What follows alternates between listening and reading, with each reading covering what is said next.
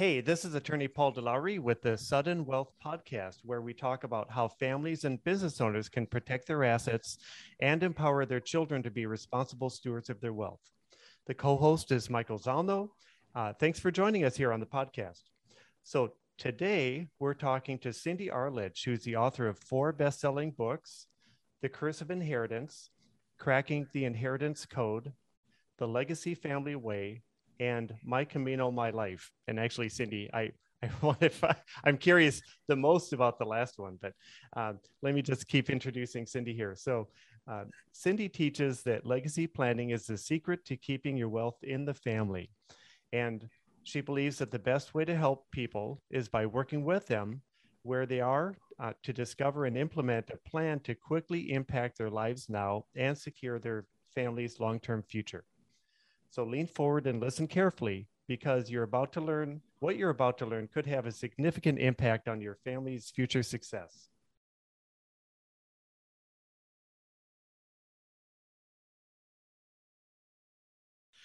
Okay. Hello, Cindy. Hey, thank you for having me here. It's so great to be with you. Oh, absolutely. And good morning, Michael. Good morning. So, Cindy, I'm kind of curious. How did you get involved in legacy planning? Well, that's a great question, Michael. And it's not one that I ever expected to do. We were an entrepreneurial family, and my parents thought that they had done everything that they needed to do to have their estate plan settled. We were a typical entrepreneur family that we knew we had some family dynamics. And, my dad did try to prepare me for that. But unfortunately, my parents passed away within 8 months of each other. And, that's always a heartbreaking thing, but even more heartbreaking, and one I was unprepared for, was really the dissolution of our family. And sadly, some relationships almost 2 decades later stay broken. But what that did is it made me figure out what can I do differently for my children and my grandchildren. And that's when I discovered legacy planning, and really have made it my passion and mission to help other families avoid the pain that we went through. You mentioned the dissolution, just a quick follow-up. In retrospect, do you think there's something that could have been done to help make that not happen? Oh, absolutely. And that's what I help other families do. I feel like that what we went through was preventable. Okay.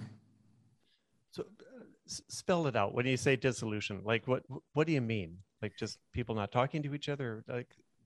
Well, it was so bad that we couldn't meet in the same room with all of us having our own attorneys present. We had an attorney for the estate. One brother had his attorney, and I had my attorney. And that was the co-executors working together to settle the estate. Lawsuits were filed, and fast forward 20 years later, almost 20 years later, entire branches of the family are cut off from each other. Oh, wow. So you still haven't resolved it?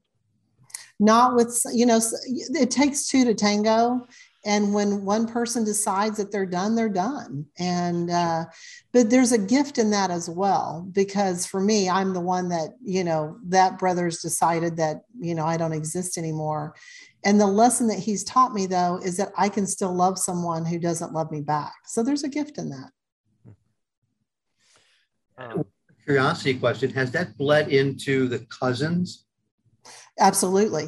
My children were not invited to the wedding. And even sadly, one of my nieces passed away, and we weren't even directly informed that our own niece had passed away. It's a true tragedy for families to have to experience. How do you prevent it? Well, and so what's fascinating for me is that legacy planning has existed for a long time. It just doesn't have a name. And so that's why my mission and passion is to see this become a recognized industry, that families can recognize that they need an attorney to do their estate planning. They need a CPA to do their tax planning. They need a wealth advisor to create their wealth, and they need a legacy planner to prepare their family. So I've been talking with people without naming names. I've been talking with people, and I tend to go round in circles about this, and trying to explain what legacy planning is as opposed to doing a will or a trust. And they keep coming up with, well, what kind of a trust do you need? So tell us what you mean by legacy planning. Well, and that's why I feel I'm different from anybody else that you ever meet, because most people in my industry I have found are an attorney that have bolted it onto their practice, or a financial advisor that's bolted it onto their practice. And I see this as a true industry. When I introduce myself to people, it's like oftentimes I have to name what I'm not to get to what I am, because it's such a new concept. But basically, if you think about it, a business never runs out of money because they have a perpetual way. A good business, a successful business, never runs out of money. And they have systems and structures to keep the business running that are not dependent on a single person. And so what I discovered in my research is that the successful families that are able to maintain wealth for 100 years or longer actually do similar practices that a business does. They have systems and structure, and to understand what the true cause of wealth transfer failure is to be able to backtrack into a solution. So just a quick analysis of one of the problems is the wealth creator, my mom and dad. My dad made most of the decisions, but at times him and mom would make it together. Had he thought ahead and had access to legacy planning, he would have realized that he had 4 children that needed to form a partnership to keep the wealth intact. But instead, they relied strictly on legal documents that split everything up. And he did, most people don't understand that if your estate is big enough, you've brought in the IRS as your partner until they accept what they want to collect from you. And so for us, that was a 2.5-year holding period. And so, and most people don't understand that after the second person passes away in a state like my mom and dad's, the money that you owe the IRS is due within 9 months, right? And then you wait around and hope that they accept your check. Well, for us, that was a $1.8 million check. And so we were stuck in a 2.5-year holding period, waiting to see if the IRS would accept it, which they did. And then we were able to settle the estate. So understanding that leaving 4 children and teaching them how to be a partnership, to have managed that money and how to make decisions and how to protect it and grow it. And then the critical piece, and this is where most families fail, is in the 3rd generation, you've got to create a cousin consortium to teach them how to make decisions, teach them how to protect the money, teach them how to grow the money. Well, that's one of the things that we do with legacy planning, is we work with the wealth creator and we plan that out now and then let them start practicing those skills while there's still time to adjust. I have a quick comment. Paul mentioned trust, and what kind of trust do you need? I mean, my answer would be you need to trust each other. That's the kind of trust you need. Well, that is definitely a critical piece to that, Michael. And trust doesn't come naturally to families. And so I've got a quote on my website that families that play together stay together. And most people will maybe take the family on vacation, but not with the intention of building communication and trust, because they're not having the intentional conversations. Lasting wealth doesn't happen by accident. And it's time to take our planning to a whole new level. And so that's what I want to see families do. So what are the reasons that families lose money over generations? Well, Michael just mentioned one of them, and it's the lack of communication and trust. I study a lot of brain science, and again, I bring a different perspective to this legacy planning. I use cutting edge brain technology, psychology, and even we talk about spiritual, because we are spiritual beings in a physical world. And so to ignore those aspects of our humanness is to miss the boat on creating this solution, right? And so what's fascinating, that we've got different pieces of our brain that do different activities. And when we lose somebody, oftentimes the family members that are left revert back to childhood. And they go back to those roles that they played as children. And so you basically have infants who became orphans trying to settle the estate that have those stories like, you were always dad's favorite and mom always gave the best to you. That's who's settling your estate, right, unless you can build that communication and trust and have really a conflict resolution plan established before you need it. The second aspect is that families think that they have a great culture, but they haven't actually written it out like a mission statement, like a business. And so you wouldn't think that you have to tell your children not to sue each other and get them to agree to it, but you really do. And so you have to build that culture of we over me. And then the third piece of it is actually to prepare heirs on how to be successful without the parents in their life. Because as human beings, we get a lot of who am I as a person is determined by how our parents have helped us perceive ourselves. And then when that is lost, a lot of adult children are rudderless of like, who am I now? So to prepare heirs in a tactical and a practical way too. I will tell you from my dad, he didn't follow his attorney's advice on setting up his trust because he had control issues. And so he warned me. He said, I know I'm creating a big tax, disadvantage for you. And I remember I'm the youngest. I've got 3 older brothers. And I remember thinking, well, this is your money, Dad. And if you want to spend it in paying taxes when you die, that's your right. Who was I to argue with that? What I failed to take into account is that I was going to have to co-sign the check and make sure it didn't bounce. So he tried to prepare me. I just didn't understand. Oh, interesting. You bring up the point of preparation and education, and it seems that I know that, again, Paul mentioned talking to people. There's a certain amount of a need to educate people. By people, I'm not just talking about the families, but also the professionals they're working with. And so that's something I see. So.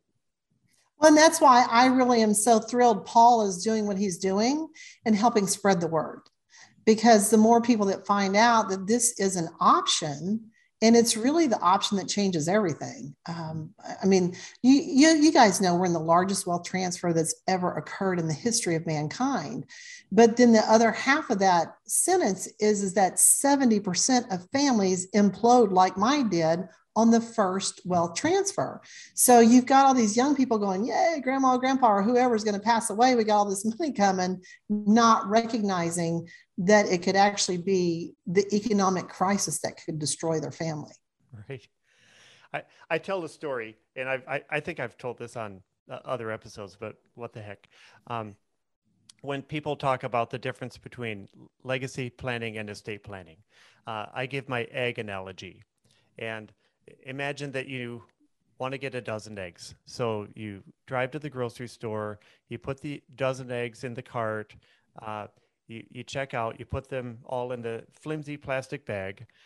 You carry the flimsy plastic bag to the car. Everything's perfect. Everything's fine. You drive home. Eggs are still safe. They don't break. You get the flimsy plastic bag out of the car. And just as you start to enter the house, or actually just as you get into the house, the bag breaks and all the eggs crack. Mm-hmm. From an estate plan standpoint, that's considered like the gold standard. You just did it. You passed the wealth to the next generation. However, you don't have the eggs. Mm-hmm. So that's kind of how I explain people. And I don't know, it sometimes it sticks, or sometimes they kind of. Well, and my analogy is like learning to drive, right? Okay. So just because you have a driver's license doesn't make you a good driver. Right? That takes experience. And so I kind of feel that the estate plan and the will, you need all that legal structure. It's critical for protecting your wealth and your family. And yet, because they never learned how to drive, they're running into things and having crashes. Where legacy planning, so I'll just share, my family is in our 8th year of legacy planning. Okay. And we're a blended family. I have three daughters that range between 36 and 38, just because that's, the way they landed.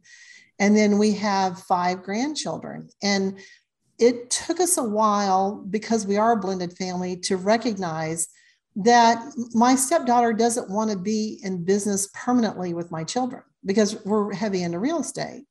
And so rather than stay on the estate plan that we had, that would have had them and all their descendants being in business together, we had the adult conversation and said, hey, do you guys want us to split this up where you can go your separate ways? It's not about trying to write somebody out of a will. It's about recognizing the reality of the relationships and the strength of those relationships and saying, hey, this isn't going to work. And we're just going to make you miserable if we tie you together forever. And so that's the gift of legacy planning. Yeah. It's kind of an etiquette. Like it's just being nice to the next generation, not leaving a mess. Exactly, it is. And I don't know, there's a death etiquette. A friend of mine, John Braddock, who's the CEO of My Life and Wishes, wrote a book, and he talks about death etiquette. And there is a death etiquette of not leaving behind a mess, for sure. Sure. I think you mentioned in previous communication something about family harmony, creating wealth. Can you talk about that? Yeah. So, it's interesting. There's all different kinds of capital account. You've heard about spiritual capital, intellectual capital, financial capital. Well, one of the things that I've come to realize is that there's a family capital, and it's the wealth that you create through the family getting along. Mm-hmm. And I can give you an example of that in our family, right? We spent $100,000 on attorney's fees to sit in the same room for a year. There were additional attorney fees because of the lawsuit. There was, if we had had more family harmony, I feel like my dad would have been able to fund the trust instead of, feeling like he was going to lose control. We could have possibly saved $1.8 million in taxes. So the interesting thing about family capital and this wealth that you create, you really can't measure it till you lose it. Right. Right. And so what we get families to do is we actually have them invest in the family harmony while you're alive. And the ROI may never be able to be determined, because how would you know what you saved? It's just an interesting concept. And so, for us, our family harmony, my husband and I invest $10,000 to $15,000 a year on annual trips with our family and family meetings, and we meet on a regular basis. But, let's say, 10 years from now, that's $150,000. I'd spend $150,000 to save 1.8 million any day. For sure. Right? For sure. And so there's actually wealth that you create by having that culture of we over me. But again, it doesn't happen by accident. That's well said. Go ahead, Michael. Yeah, you mentioned the 1.8 million in taxes, but look at all the attorney fees you and your siblings wound up spending. So we may be talking even more. And then there's the psychological cost of getting into those battles. So and wealth is more than money. And so to your point, Michael, the wealth that we lost by having entire branches of our tree cut off. Like my brothers never met any of my grandkids. And so it's more than money, that this harmony creates true wealth and goes even further into, like, I would even say, well-being. Yeah. I have another question. What are crucial conversations that adult children can initiate with their parents to protect their future? Well, one of the interesting things that I've discovered in the legacy planning that I do with families, anytime you make your children be in a guessing game about what your wishes would be, you've left them in a position of being in opposition or having a discord. So a great example is that it happened to a friend of mine. He went in for simple surgery and things didn't go well and ended up with, I think they call it emergency room psychosis, and woke up in a different decade. And so his adult children were guessing and making life and death decisions for dad, while he had a live-in common law girlfriend who claimed to have financial power of attorney. And so and dad couldn't remember what passwords. Nobody could pay the bills. It cost him an extra $80,000. And that goes back to that wealth, right? So the crucial conversation that an adult can have is to realize that if your parents are still alive and you don't know what their last wishes are, you're going to be left guessing, and people may not agree. And then, do they have a will? Who's going to take care of the dog? Where are their passwords? There's so many crucial conversations that as a society, we are uncomfortable in having, right? I do a little stand-up comedy to keep my speaking skills current. It's like, if you want me to clear a room, I can do it like that, because we're going to talk about aging, death, and money. Right. Sure. And even my ex-husband a couple of years ago had a stroke, and I watched my 2 daughters with 5 babies trying to take care of their father, make medical decisions for him, take care of a herd of cattle in a different state in his business. And it's if your adult children, your parents are alive, they could tank your financial plan if they don't have enough wealth or haven't decided what their quality of life could be. So there's a massive conversations that we aren't having that are all crucial. Well, so Cindy, if people want to find out more about you, where do you want them to go? Well, the easiest way is just to go to cindyarledge.com. That's kind of like my portal, and it gives information. Great. Yeah. And we'll have a link to that in the show notes here. So we're going to start something new with our podcast, and we're going to have a question of the week for people. And the question is, speaking of clearing the room, the question is, what crucial conversation with your parents or your adult children have you been putting off? And what has stopped you from starting that conversation? So what you can do is go to the show notes, and we'll have instructions for where you go. There's going to be a link to Twitter, a Twitter account, and you can enter your answer, your response. So again, the question, what crucial conversation with your parents or adult children have you been putting off, and why have you not been having that conversation? So I guess that does it for this episode of the Sudden Wealth Podcast, where families and business owners learn how to protect their assets and empower their children to be responsible stewards of their wealth. For now, all good wishes, and take care, everyone. Thank you, Paul and Michael. You're welcome. That was a good show. That was really good.